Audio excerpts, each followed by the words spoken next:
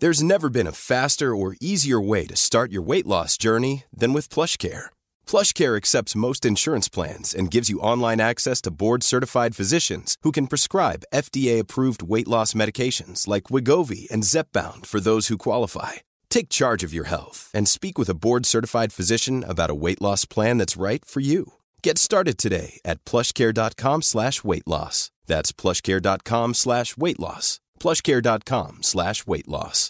Quality sleep is essential. That's why the Sleep Number Smart Bed is designed for your ever-evolving sleep needs. Need a bed that's firmer or softer on either side? Helps you sleep at a comfortable temperature? Sleep Number Smart Beds let you individualize your comfort, so you sleep better together. JD Power ranks Sleep Number number 1 in customer satisfaction with mattresses purchased in-store. And now, save 40% on the Sleep Number Limited Edition Smart Bed for a limited time. For JD Power 2023 award information, visit jdpower.com/awards. Only at Sleep Number stores or sleepnumber.com. Då var vi här igen. Härliga tider. Avsnitt 61 av Sköterskepodden. Med mig, Elisa. Och Lisette! Nej, skoja. Det är bara Karin här.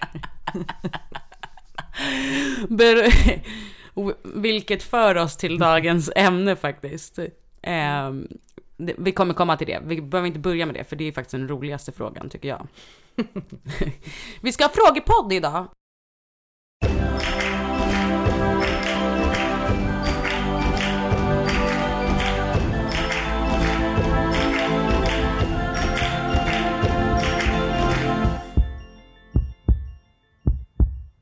Ni har varit väldigt duktiga på att ställa frågor. Vi har gjort lite urval och valt de som vi tycker är bäst, helt enkelt. Ja. För ni minns ju förra gången vi hade frågepodd, då fick vi ju kritik där för någon jävla matlådehatare. Och sånt vill vi inte råka ut för igen. Nej, men jag skojar bara. Men det vi har valt är liksom alla frågor som liknar varandra lite, har vi ju valt att svara på en gång och inte 10 gånger. Ja. Det skulle ju bli skitkonstigt om jag frågade Karin. Det Karin. hade ju varit kul om vi bara hade svarat på samma fråga om och om igen i ett helt avsnitt. Ja, kanske för oss, men för de som lyssnar kanske inte det hade varit askul. Jag hade kunnat lära mig att klippa och sätta allt i loop bara. Repeat. Jo, men jag valde ju då att bli sjuk. Ja, nej, men, och jag måste bara säga en annan så jävla rolig grej som jag läste i morse. Det här är faktiskt humor på hög nivå. Och, ja, alltså min humor. Min typ av humor. Okej, då är det alltså 2 gubbar på ett äldreboende i Tyskland som har tagit sig ut från äldreboendet och rymt för att gå på en metalfestival. Så det är inte helt klart hur de 2 herrarna lyckades rymma från äldreboendet. De lyckades ta sig från boendet i Dithmarschen, Tyskland, över kommungränsen och till festivalen Wacken Open Air, rapporterar public service-kanalen NDR. De hade uppenbarligen fattat tycke för festivalen, men verkade desorienterade och apatiska. Var det 2 dementa gubbar alltså? Jag vet inte. Äldreboendet organiserade snabbt en hemtransport när de märkte att de 2 metal-älskande herrarna var borta. Men det var inte förrän vid 3-tiden på natten de 2 männen hittades av polis utanför festivalområdet. Alltså. Det är ju som den här 100-åringen. Ja, faktiskt. Men undrar hur liksom diskussionerna hade gått till innan. När de satt och planerade hur de skulle rymma från boendet för att gå på metalfestival. Men jag tänker också på om det finns någon som skulle kunna så här forska i det. Om folk som... Vissa barn rymmer ju hela tiden. Typ hemifrån och från dagis framförallt. Alla barn gör det ju någon gång nästan. Men vissa gör det ju mer. Undrar om de också senare i livet när de bor på boende rymmer ofta från boendet. Alltså det skulle kunna starta en forskningsstudie, men jag tror att det blir svårt. Tror du inte att det är någon som... Jag ska börja, vad heter det? Äska pengar för det. Ja, jag var så här, vad ska du göra med the conclusion. Nej, men jag tänker att det kanske att det har lite med personlighet att göra liksom. Ja, så man vet att man kanske... Men det jag tycker är lite konstigt... Man kan sätta in preventiva åtgärder. Man kan göra en sån där fallriskpryl. Brukade du rymma från dagis ofta? Och då blir det rymningsrisk. Nej, men jag tänker mer så här, vad fan, de bor väl inte i något jävla fängelse? Det är ett äldreboende. Kunde de inte bara frågat om de fick åka på festivalen? Eller? Ja, men jag vet inte hur det är med det där. Det är väl svårt att rodda med någon som ska följa med. Om de var dementa, om de var på en festival och hittades... Men så dementa kan de inte ha varit om de fick... Nej, men hittades desorienterade och apatiska. De lät ju inte som att de var helt med i gamet liksom. Nej, kanske. Ja, skitsamma. Jag tyckte bara att det var roligt. För att, det var helt enkelt roligt. Var det på Aftonbladet? Nej. Jag vet inte exakt vart det var. Det kom upp här i någon Metro var det. Mm. Då är det en tjej som heter Karin Rydle, tror jag. Som frågar: hur känner ni kring lönesättningen för sjuksköterskor? Hur orkar man jobba kvar en längre tid med en så dålig löneutveckling för det fantastiska jobb ni gör? Ja, det här är ju det bästa med frågor. För man får också lite extra pepp och hejarop. Ja. Lönesättning. Shit, pommes frites. Jag tror att vi har liksom vidrört den här frågan förut. Det är klart att det suger att inte få nog med pengar liksom för det arbete som man gör. Samtidigt som vi alla visste att vi inte skulle bli rika på det här jobbet. Men det kan ju kanske du svara på, för du har ju ändå bytt till ett jobb där du, eller ska ändå byta till ett jobb nu som du får lite mer pröjs för. Och där man kanske har lite drägligare liksom arbetsmiljö. Det vet vi ju inte än. Nej, men precis. Men alltså för mig, det har väl lite att göra med personlighet också. Jag kan tänka så här, kanske lite kvinnligt och manligt och så här, alltså nu är det bara bla bla bla generaliseringar. Så är det ju. Det finns ju människor av alla de slag som tycker på alla olika sätt.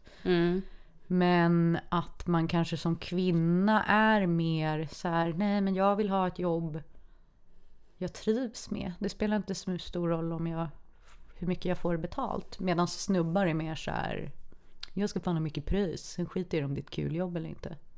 Eller? Ja, alltså absolut. Det är ju att generalisera, men i grova drag så kan jag väl kanske, alltså vi alla som jobbar inom vården har väl någon slags så här, mer förkärlek mer till att vara omhändertagande än att typ känna massa stålar. Ja, men exakt. Ja, men precis. Ja. Men det kommer ju också en punkt i livet då man ledsnar på att vara någon jävla legosoldat utsänd av landstinget som får ta all skit för 0 kronor. Ja, men och jag tycker nog att jag har tröttnat på det. Jag vet inte om det har att göra med att jag har blivit äldre. Så här att alla mina andra kompisar, nu började jag som sjuksköterska ganska sent. Men att man kanske jag vill ha det mina andra polare har. Jag vill ha råd att åka på semester. Ja, det har jag ju för sig. Nu ska jag inte. Nej, men jag tycker att det är rövigt att man tjänar lite, och speciellt i landstinget. Jag finner ingen motivation att stanna kvar i landstinget och få en löneförhöjning på så här: ja, har du en jävla röta då får du 1000 spänn på ett år, men då ska du fan engagera dig i vartenda jävla sårområde och så här, göra massa grejer som egentligen inte tillhör dina så här, arbetsuppgifter liksom. Då kanske du får 1000 spänn. Annars gör du bara ditt jobb, då vad får man då? 500 spänn kanske? Ja, men typ inte ens det. Men det som jag kan tänka mig också, som, när vi pratar löneutveckling, att det är ju också så här, det är ju så jävla tråkigt när man verkligen engagerar sig och är den, alltså typ verkligen vill avdelningens bästa och är med och utvecklar, och så får man typ samma som någon som satt och pillade sig i arslet. Ja, men för att det blir ju så, för att det är så små marginaler. För att så här, den som får minst får 200 spänn och den som får mest får 1000 spänn. Och då skiljer det ändå bara 800 kronor. Ja, det är ju inte direkt motiverande kanske. Nej. Då blir man ju till slut så här, när man har gjort det här. Nu kan jag säga att jag gör mycket extra som jag inte ens, alltså för min egen skull. För att jag tycker att det är kul att ha saker att göra. Men det är ju inte så motiverande lönemässigt liksom. Nej, exakt. Och så här, inte du med i alla de här grupperna på Facebook, alltså sjuksköterskegrupper där de, nej men så här, det är inte bara nyexade, men folk som så här, jag ska söka ett nytt jobb på vårdcentral, vad ska jag begära för lön? Och då när man ser så här sjuksköterskor som så här, jag har jobbat i 15 år, jag har 30 000. Man bara, va? Hur fan kan man ha 30 000 om man har jobbat i 10 år? Det är ju helt sjukt. Ja, nej, det är helt klart. Men också som vi har pratat om, att man kan inte vara så här sur på hur ingångslönerna har förändrats. För att någon gång måste det ju börja någonstans liksom. Och som det är nu, alltså jag vet inte om jag bara talar för mig själv, men den här, alltså det som händer nu, i alla fall i Stockholms läns landsting, så illa tycker jag aldrig att det har varit. Alltså den arbetsbelastningen för de pengarna som man får. Nej. Vilket jag tror kommer göra att någon måste göra någonting drastiskt snart liksom, för att få folk att tycka att landstinget är en attraktiv arbetsplats. Ja, för att nej, alltså så här, kort och gott så är ju lönerna är ju röviga och det är dålig löneutveckling. Men vi älskar vårt jobb. Ja, men precis. Det är ju lite så. Nu, det som är fördelen nu när det är som brist, det är ju att vill du få upp din lön så kan du ju faktiskt göra det genom att byta arbetsgivare. Sen är ju det jävligt trist och ett konstigt sätt för landstinget.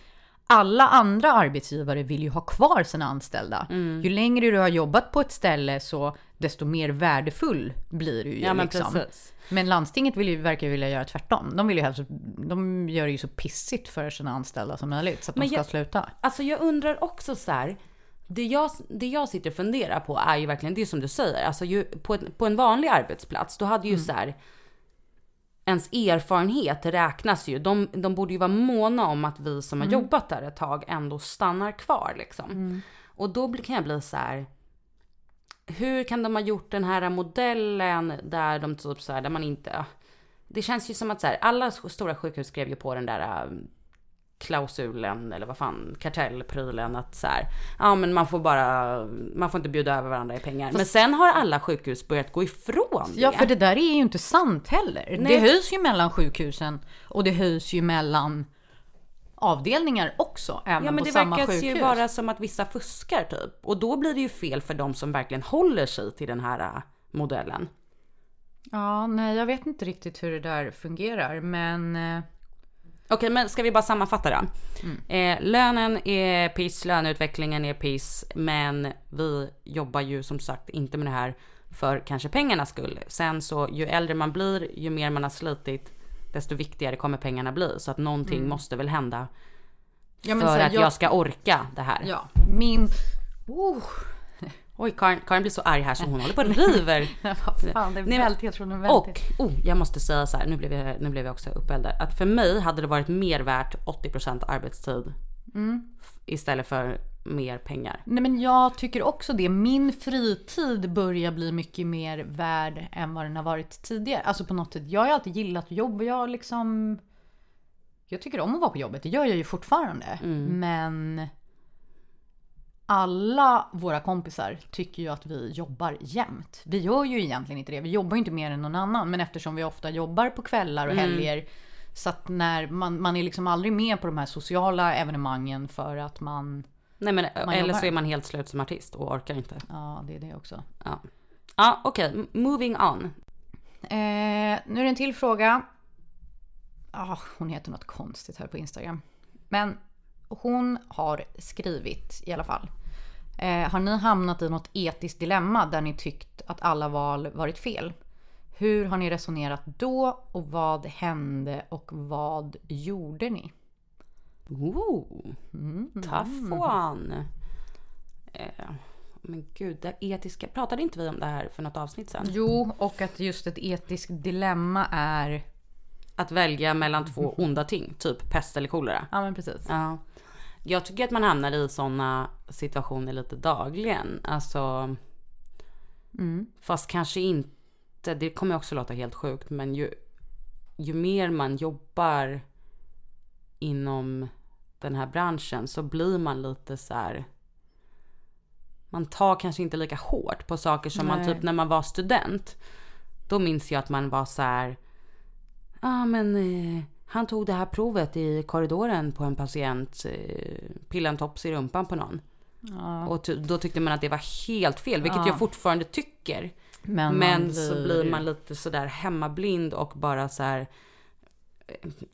jag vet inte, att så här, det som man ska göra kommer före egentligen, eller man kanske inte reflekterar så mycket för att arbetsbelastningen är så hög och så här, ibland så vi får gör man vårt bästa och så här mycket etiskt kanske sållas bort för att vi har den arbetsbelastningen vi har och det finns inte ens rum till alla patienter. Ja, men precis. Hade jag fått välja om att så här, lägga en patient i korridoren eller inte, självklart alla dagar i veckan hade jag valt att inte lägga personen där om det hade funnits ett annat alternativ.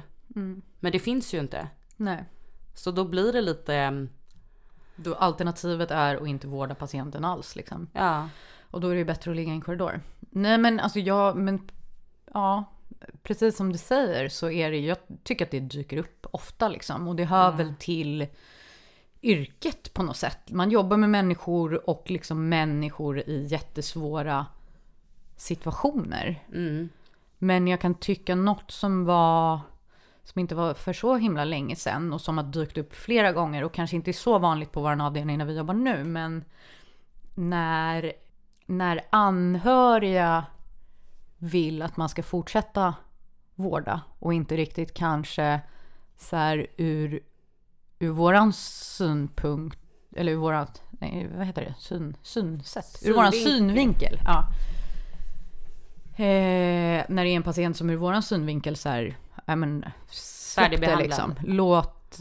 du menar... Nej, men att man ska gå över till livets slutskede.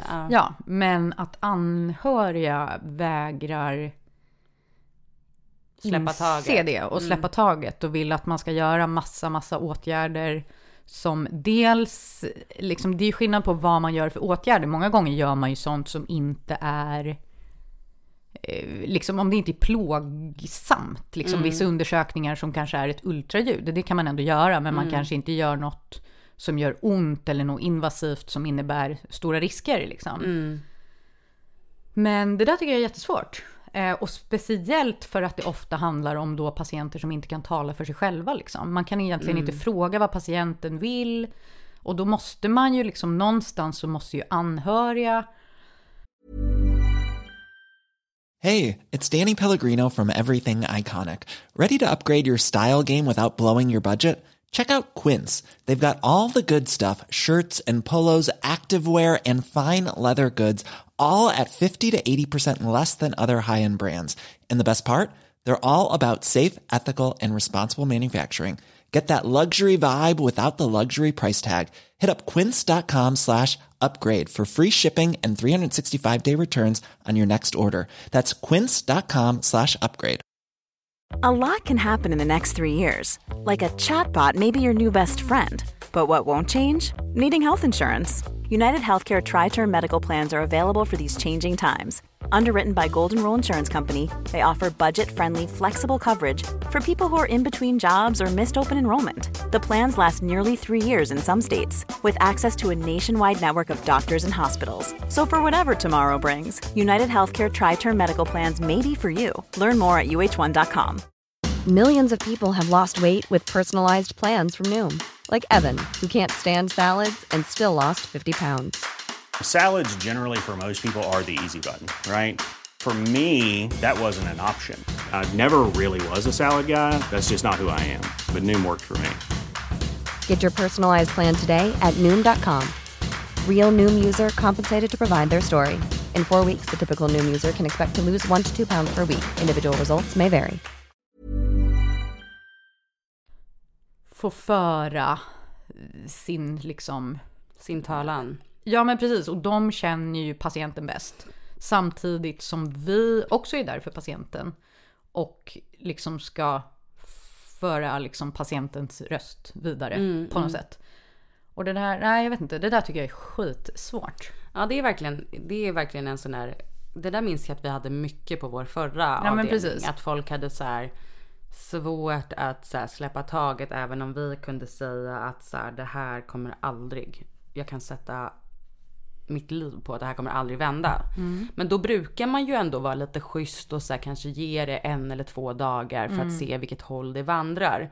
Om man ska avbryta all behandling. Men det jag kan tycka är ett ännu större problem än det här, för det här brukar ju ofta så här lösa sig, det är att man håller på att skicka folk på så jävla mycket onödiga undersökningar och tar onödiga prover på patienter som inte ens liksom, ja men de vill ju inte ens vara med. Och man håller på att utreda de här patienterna, du vet så här, någon gång, jag vet inte om det handlar om så här, jag pratade med en läkare från en annan avdelning om så här, att det är någon ny attityd bland, alltså det här säger jag bara om vad vi diskuterade, att så här, bland underläkare och nya läkare som är lite mer osäkra, så är det här en ny attityd, att man inte vågar lita på sin egen kompetens, så att man tar prov efter prov efter prov, för att man blir så osäker, istället för att liksom, ja, men som han beskrev det, alltså istället för att tänka så här kostnadseffektivt och för patientens skull att slippa sticka så här.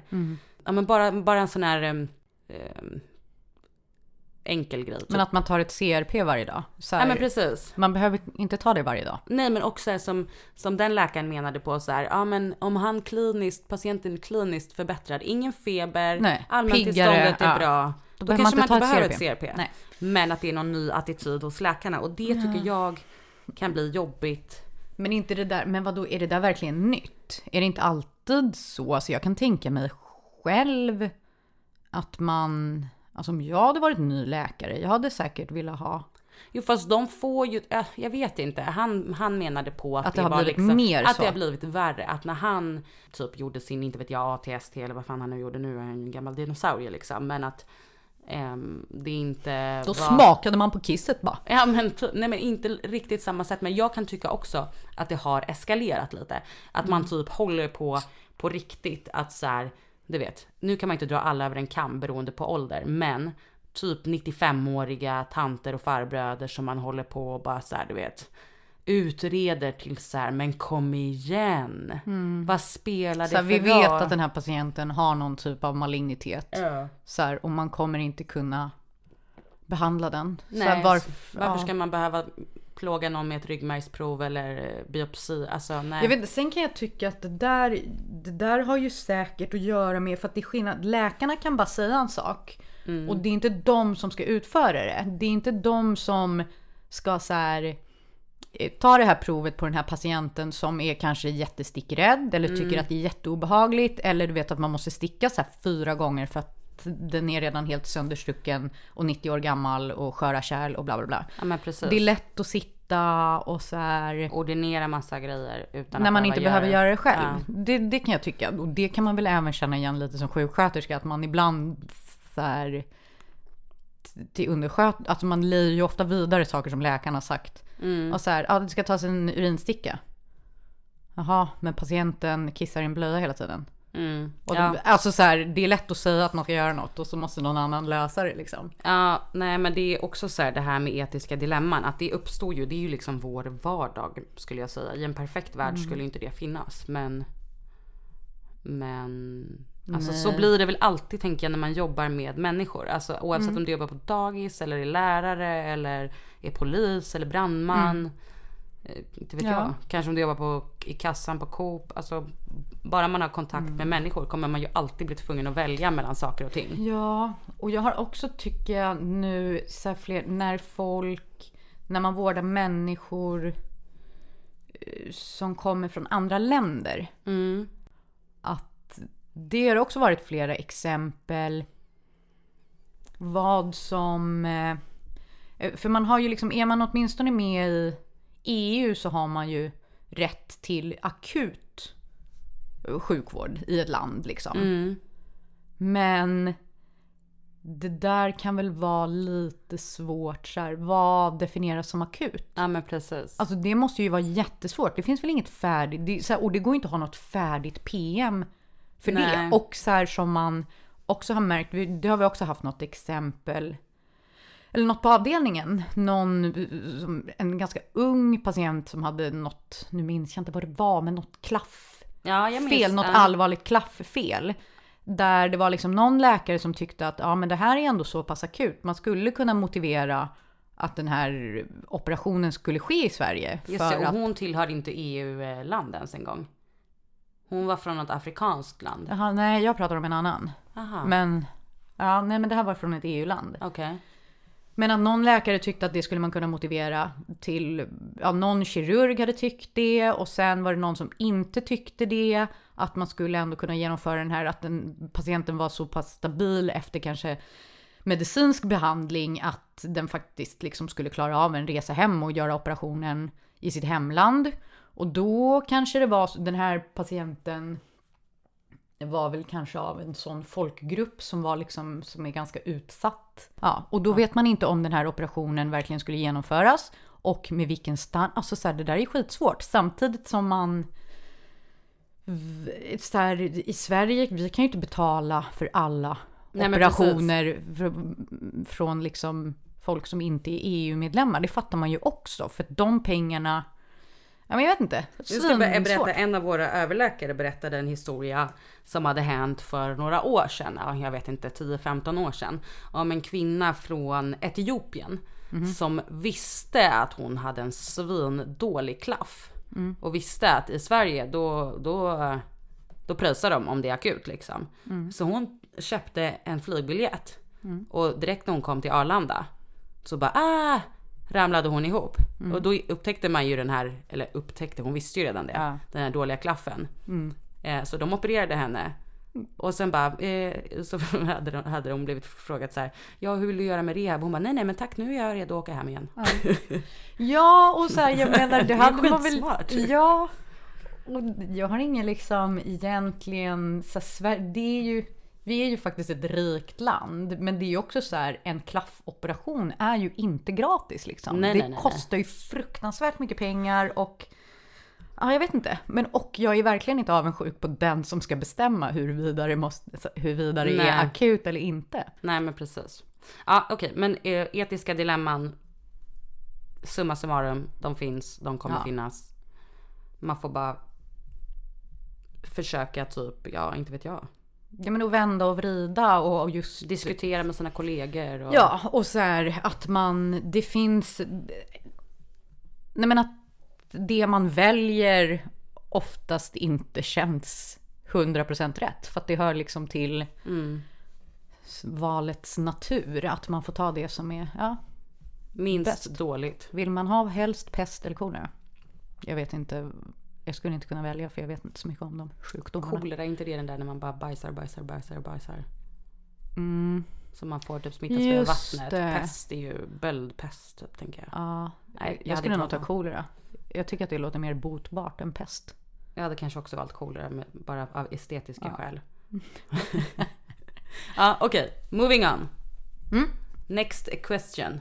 Emma Briander undrar vad det var som fick er att välja sjuksköterskeyrket. Och speciellt Elisa. Men även Karin, fast hon har berättat lite tidigare. Då gulligt att hon kommer ihåg vad jag har sagt. Jag minns inte ens vad jag själv har sagt. Men har inte jag sagt det? Men det kanske är långt till. Ni får börja lyssna om avsnitten så ni blir lite uppfärskade. Jag tycker att det känns som att jag har sagt det 1000 gånger. Men det kanske jag aldrig hör. Det är aldrig något fokus på mig.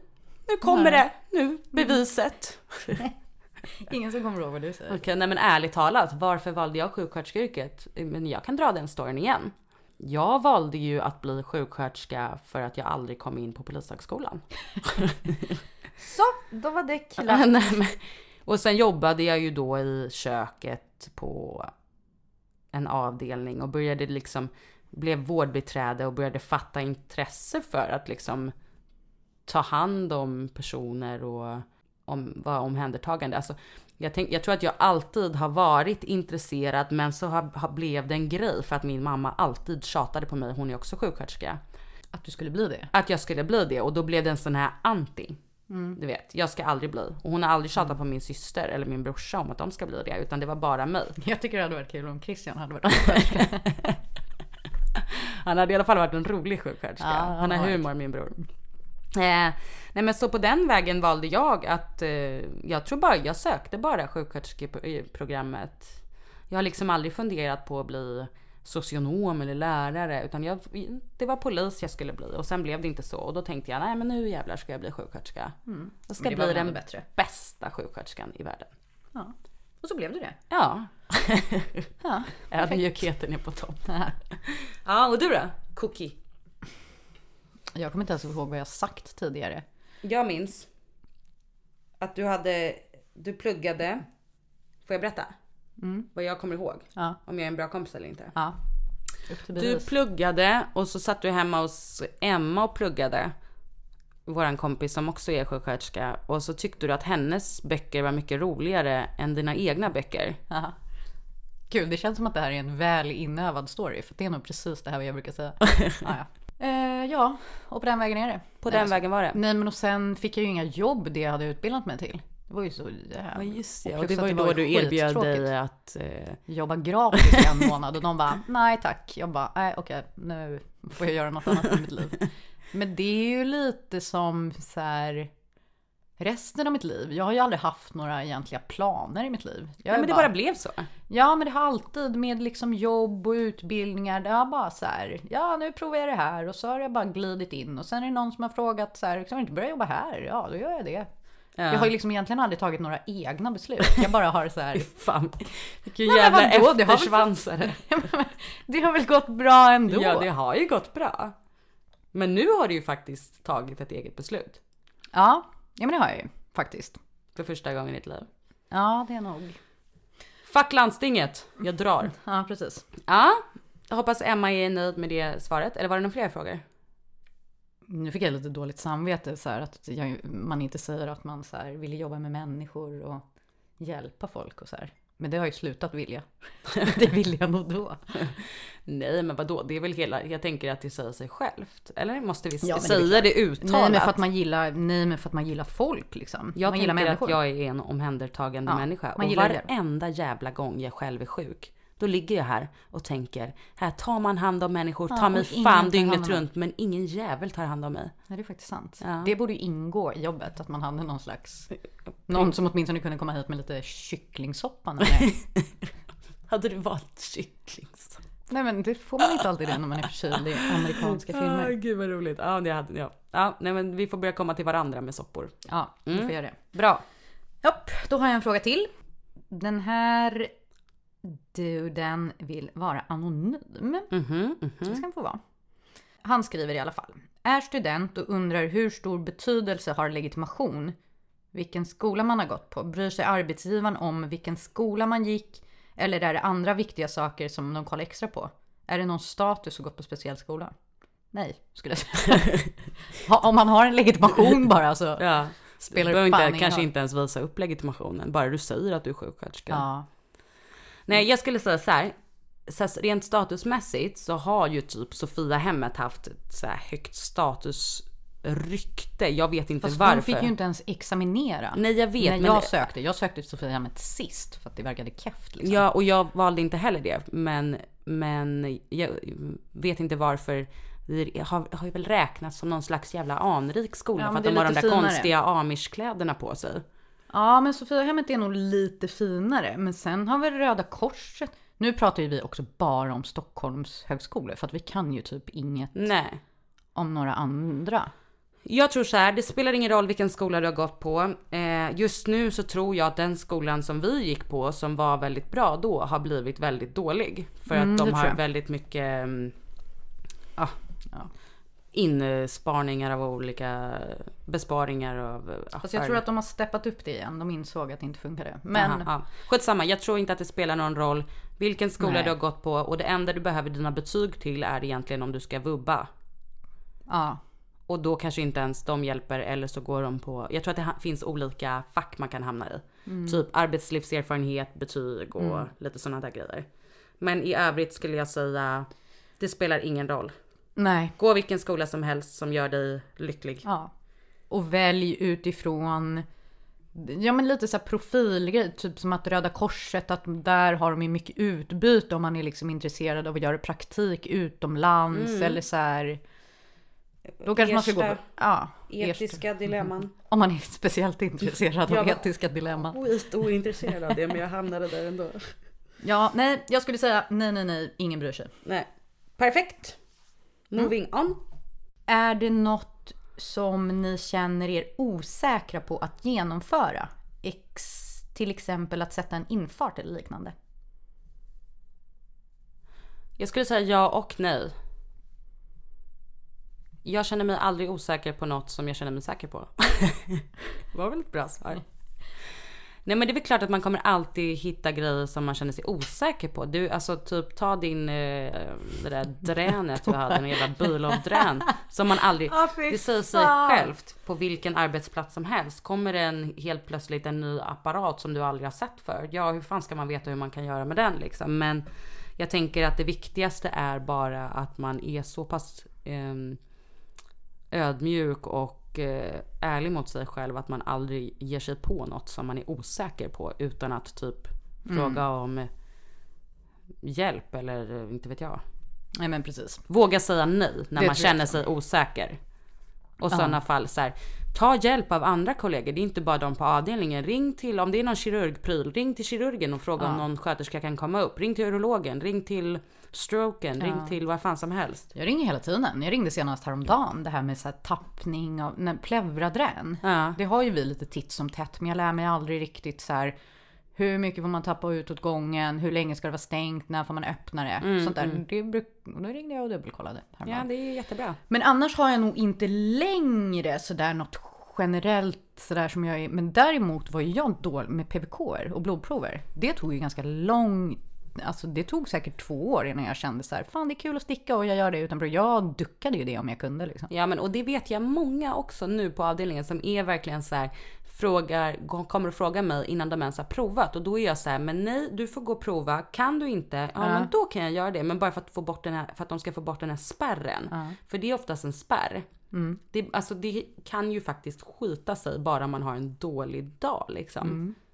Och jag är faktiskt rätt bra nu. Ja. Skitbra, och du kom ju över den där spärren liksom. Ja, men exakt, nu tycker jag att det är roligt. Och sen är det ju precis som du säger, vissa dagar så är man kommer ju verkligen i dåliga flow liksom. När man så här tror att man inte kan sticka någon. Ja, nej, men ursäkta mig. När jag gjorde mitt extra pass på akuten, då hade jag alltså allvarliga problem. De har ju de här nya PVK-erna. Alltså det är omöjligt. De har ju ingen skorsten. Det går ju inte att hålla i någonting. Nej, fan, det var helt omöjligt. Jag kände mig som en riktig nybörjare. Nej, men det är nog inget Jo, och en grej som jag hatar. Det är ju inte så här att jag känner mig... Eller, jag känner mig osäker, men jag blir mest irriterad. Det är när man ska ta prover från plevradran. Då vill man ju alltid skjuta sig i huvudet. Ja, men det är ju för att de typ tror att man är någon jävla kemist helt plötsligt. Du ska stå och blanda heparin i någon jävla och så är det alltid någon läkare som inte vet hur de ska ordinera det där. Det är alltid fel i ordinationen så här, att de måste fylla i hur många rör det ska vara av någon anledning. Och så här, idiotiskt. Ja. Det hatar jag att göra, men det är mest för att jag blir irriterad och för att det alltid blir fel. Så ringer de alltid så här: nu har du skickat där i rörposten, det får du inte göra. Eller så här, du har skickat det till kemlab, det ska till cytologen. Alltså så här, det är alltid något som, du har ju tagit en stor burk, det här ska vara en liten burk. Man bara, men för i helvete alltså. Ja, men det hatar jag, men det är ju ingenting som kan liksom egentligen göra illa patient, liksom, det som händer är ju att det inte kommer ett provfall, då får man ju ta ett nytt liksom. Och det är svårt när det finns 400 olika rör eller burkar att välja, så här, vilken ska jag ta? Och att man måste boka speciell transport till cytologen, för det ligger någon annanstans, och vilket rör var det nu då av de här 40 000? Nej, men så att det finns väl alltid saker man är osäker på, men Karins organisatoriska förmåga blir starkt utmanad. Det bara brinner i min hjärna då. Ja. Okej. Okej. Nu kommer vi till frågan. Frågornas fråga. Ja, men här är en person. Jag tror att det är en tjej. Bara baserat på användandet av hjärtemojisar och ja, ni vet. Men som har skrivit så här. Fråga till Frågepodden. Kommer Lisette komma tillbaka till podden? Kanske som en gäst. Hon har också sagt tack för en underbar podd. Jag vet inte om hon menar att jag är underbar eller om Lisette är det. Det är aldrig någon som frågar efter mig. Nej. För att jag alltid är här. Men det vore ju... Okej, det här har ju blivit lite av ett internskämt då mellan Karin och Lisette. Att Karin blir sur varje gång någon frågar efter Lisette. Och sitter hon och screenshotar och skickar till Lisette. Och Lisette har även också kommenterat på Sköterskepoddens Instagram. Kommer Lisette tillbaka? Saknar henne? Det är faktiskt jätteroligt. Och Karin, det är inte för att någon tycker sämre om dig. Lisette var inte så bra ändå. Jag skojar.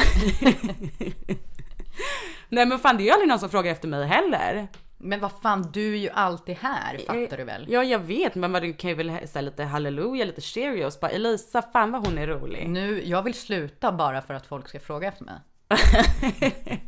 Vem ska jag byta ut dig med? Inte vet jag. Jag byter tillbaka Lisette och ser om de kommer börja fråga så här. När kommer Karin tillbaka? Då kommer Lisette få alla saker. Nej men okej, svaret på frågan är ju då, som om ni inte redan har uppfattat det, är ju att Lisette kommer inte tillbaka. Kanske som gäst, kanske hon kommer någon gång. Ja. Men i övrigt så kommer hon inte komma tillbaka. För att hon har 2 galenpannor där hemma. Som hon måste ta hand om. Ja. Men absolut ska vi bjuda in henne som gäst. Ja, hon är ju egentligen alltid välkommen. Ja, det är väl klart hon får. Det är men bara hon, det att hon har mycket hon andra... lyser med sin frånvaro. Ja, vi bjuder in henne varje gång. Men... Hon är egentligen med i den här podden fortfarande, men hon kommer aldrig. Ja, och apropå det så måste vi byta vår coverbild. Det står på att göra listan. Det kan ju vara därför också folk undrar varför Lisette aldrig kommer tillbaka. Ja, det var ju skitkul när vi var och poddade med Vårdförbundet. Så hade ju någon av de här Vårdförbundet-människorna inte fattat att du var en ny person. De bara, jag har ju dig på Facebook. Jag bara, vem fan är ens det här? Tänkte jag. Och taggat dig. Jag taggat dig de på taggade Facebook. Lisette. Ja, jag vet. Ja, det var fast superbra. det var du. Ja. Det var ändå inte så bra bild på mig, så jag tänkte att det var okej. Nej, ni får vara snälla mot Karin. Ni får ju heja ihop. Men sen, kan inte du berätta din teori då? Men vadå, som att det här är värsta rocket? Nej men jag menar, jag har ju också lyssnat på poddar där det har varit personer som man det blir ju ändå att man får någon slags relation. Eller så här, man gillar ju vissa mer än andra liksom, så är det ju. Men det sagt, när när de slutar så saknar man ju dem. Ja, men jag tror inte att det är att folk tycker att du på något sätt är sämre. Nej, det hoppas jag inte, för då kan man fan lyssna på en annan podd. Skitsur. nej men det är väl klart att man... Nej men man undrar väl, man saknar väl personer, det gör man ju. Ja, men och jag saknar också Lisette, och med det sagt menar inte jag att jag tycker om henne mer än vad jag tycker om dig. Det hade varit kul om vi alla 3 kunde vara. Men nu tycker hon tydligen inte att podden... Det kan ni tänka på hörni när ni saknar Lisette. Hon tyckte inte att ni var lika viktiga som hennes barn. Hon prioriterade sina barn. Helt sjukt. Ja, sin egen avkomma framför er. Helt otroligt. Nej men det är faktiskt en rolig grej. Men tänk lite på, ni får vara snälla mot Karin. Hon blir ledsen. Hon sitter ju hemma och gråter. Och nu, med det här sagt så kommer vi inte... Alla som frågar om Lisette kommer komma tillbaka kommer vi blocka på Instagram. Och dessutom så vet vi då att ni inte har lyssnat. Aha, på podden. Nej men vi skojar. Nej, man får jättegärna fråga efter Lisette hela tiden om man vill. Ja. Då blir Lisette glad. Man kan till och med skriva brev till Lisette personligen och be henne komma tillbaka. Ja, det kan man göra. Ja. Ni kanske kan... Vi kan köra varannan vecka. Ni kanske kan locka henne med något. Ja. Om ni fixar barnvakt. Ja. En nanny. En nanny. En heltids privat nanny. Ja, då kanske hon har tid för podden igen. Det är helt sjukt. Ja, nej men livet går vidare. Så är det. Ja. Out with the old, in with the new. Som vi brukar säga. Ja, en sista. Från Julia Lind. Som undrar... Det här har vi kanske lite pratat om ändå i början. Men det tillhör väl också att hon är snart nyexad. Men och hon undrar, vad ska man tänka på när man söker jobb? Det är ju helt klart våran marknad nu. Vilka krav tycker ni att man kan ställa på en arbetsplats gällande lön, utveckling, arbetstider och arbetsmiljö och så vidare? Tänka på när man söker. Tänk inte för mycket, tänker jag. Nej. Välj något som du tycker känns så här roligt. Du kan alltid ändra dig. Ja. Jag skulle säga välj typ någonting inom medicin eller geriatrik eller något i början. Bara för att det är brett och man lär sig mycket. Ja, men det kanske bara är min åsikt. Nej men precis, jag tror att både du och jag är bland den åsikten att man ska så här, börja på ett akutsjukhus. Ja, men det är väl för att vi har gjort det, för att vi tycker det. Men så här, vill du jobba inom psykiatrin, börja inom psykiatrin. Ja men precis, eller vet du att du vill bli barnsjuksköterska, men börja på Astrid Lindgren eller något annat barnsjukhus. Lite så. Men sen tror jag att det är bra ändå att lära sig det medicintekniska. Alltså jag tror att det är bra att jobba på en avdelning, och jag tror att det är bra att jobba på ett akutsjukhus för att du träffar mycket patienter. Du gör mycket medicin, du lär dig sätta nålar, du lär dig ta prover, du har drän och det är lungtappningar, alltså allt sånt där. Så att man får någon slags bred grund liksom. Absolut, och det är ju alltid bra att ha och vila på, för sen kommer du kommer ju alltid, vart du än är, vilken avdelning du än jobbar på, kommer du alltid möta de här patienterna. Ja, men sen beror det ju lite på också så här, vart man är i livet. Det passar väl inte alla att jobba på ett akutsjukhus liksom. Nej. Och sen beror det väl på lite vart man bor. Ja. Alltså så här, jag tycker så här, börja vart fan du vill. Börja där det som känns bra. Och jag skulle säga, mitt bästa tips, välj något som inte är så lång resväg.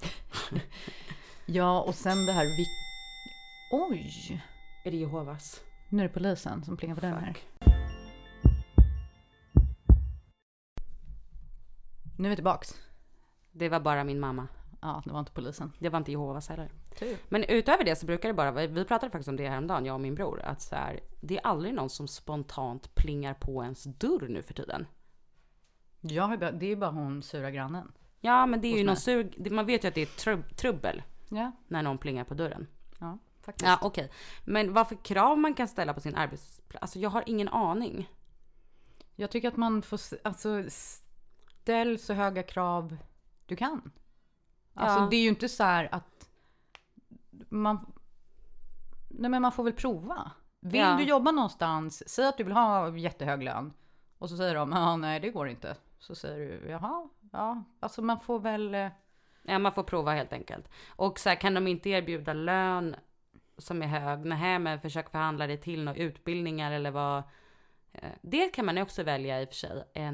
Så här, nu kanske inte det är det viktigaste första gången man söker jobb, men en arbetsplats som har bra utvecklingsmöjligheter, typ som våran klinik, där man faktiskt kan bli så här hjärtsjuksköterska, eller man kan rotera på olika ställen, så att man inte liksom vet att okej, men på den här avdelningen så kan jag bara bli sjuksköterska och inget mer. Ja, men eller om det beror på vad man har för planer med livet. Vissa vet ju så här, men jag kanske vill ha min vubb betald. Ja, då kan man kanske söka sig till något ställe som är lite lättare att få det. Men jag tror att man tjänar nog i längden på att ställa lite krav. Ja, absolut. Ställ krav. Fan, kör på bara. Sikta högt. Får man väl vara lite realistisk. Nej. Man kommer inte få 1 miljon i lön. 100 tuss i månaden, sen är din. Ja, precis. Så lycka till och söka jobb. Säg 100 000 i månaden. Ja, men det blir skitbra. Ja. Skitbra. Vad bra. Då hann vi inte fler frågor den här gången. Jag säger så här, det är Karin som har valt det. Jag har ingenting med det här att göra. Vadå? Det här är väl skitbra. Ja, veckans ord är i alla fall Lisette. Och då ska jag berätta för er att Lisette är en fransk form av Lisa, som i sin tur är en form av Elisabeth, som kommer från det hebreiska namnet, något som är skitsvårt att uttala, men typ Elsie, Heba, någonting. Och det betyder Gud är fullkomlighet, eller Gud är min ed. Oj! Så har de också skrivit att många stavar det också med Z, Lisette. Men skulle man kunna säga att jag och Lisette då delar betydelse, eftersom Elisabeth kommer från, och jag heter Lisa i andra namn. Är vi alla Guds fullmäktiga? Oh my god. Ja. Och så var det så här att mellan 1986 och 93 då hade faktiskt Lisette namnsdag. Men det har hon inte längre. Sen vet jag inte vem. Och det var den 13 december. Så då kanske man petade bort Lisette för Lucia. Ja, såklart. Fan vad trist. Som att det är någon som heter Lucia. Jo, alla spanjorer heter det.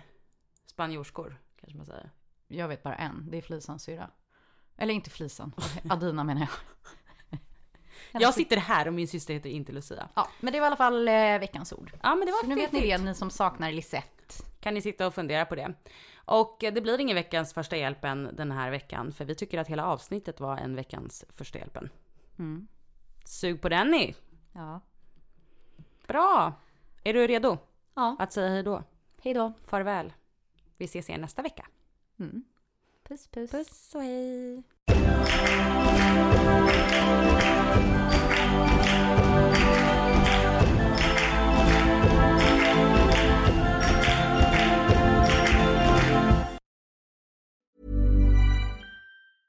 Imagine the softest sheets you've ever felt. Now imagine them getting even softer over time. That's what you'll feel with Boll & Branch's organic cotton sheets. In a recent customer survey, 96% replied that Boll & Branch sheets get softer with every wash. Start getting your best night's sleep in these sheets that get softer and softer for years to come. Try their sheets with a 30-night guarantee. Plus, get 15% off your first order at bollandbranch.com. Code BUTTERY. Exclusions apply. See site for details.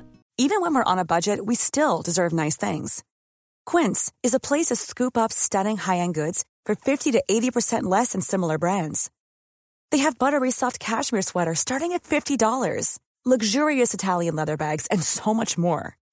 Plus, Quince only works with factories that use safe, ethical, and responsible manufacturing. Get the high-end goods you'll love without the high price tag with Quince. Go to quince.com/style for free shipping and 365-day returns.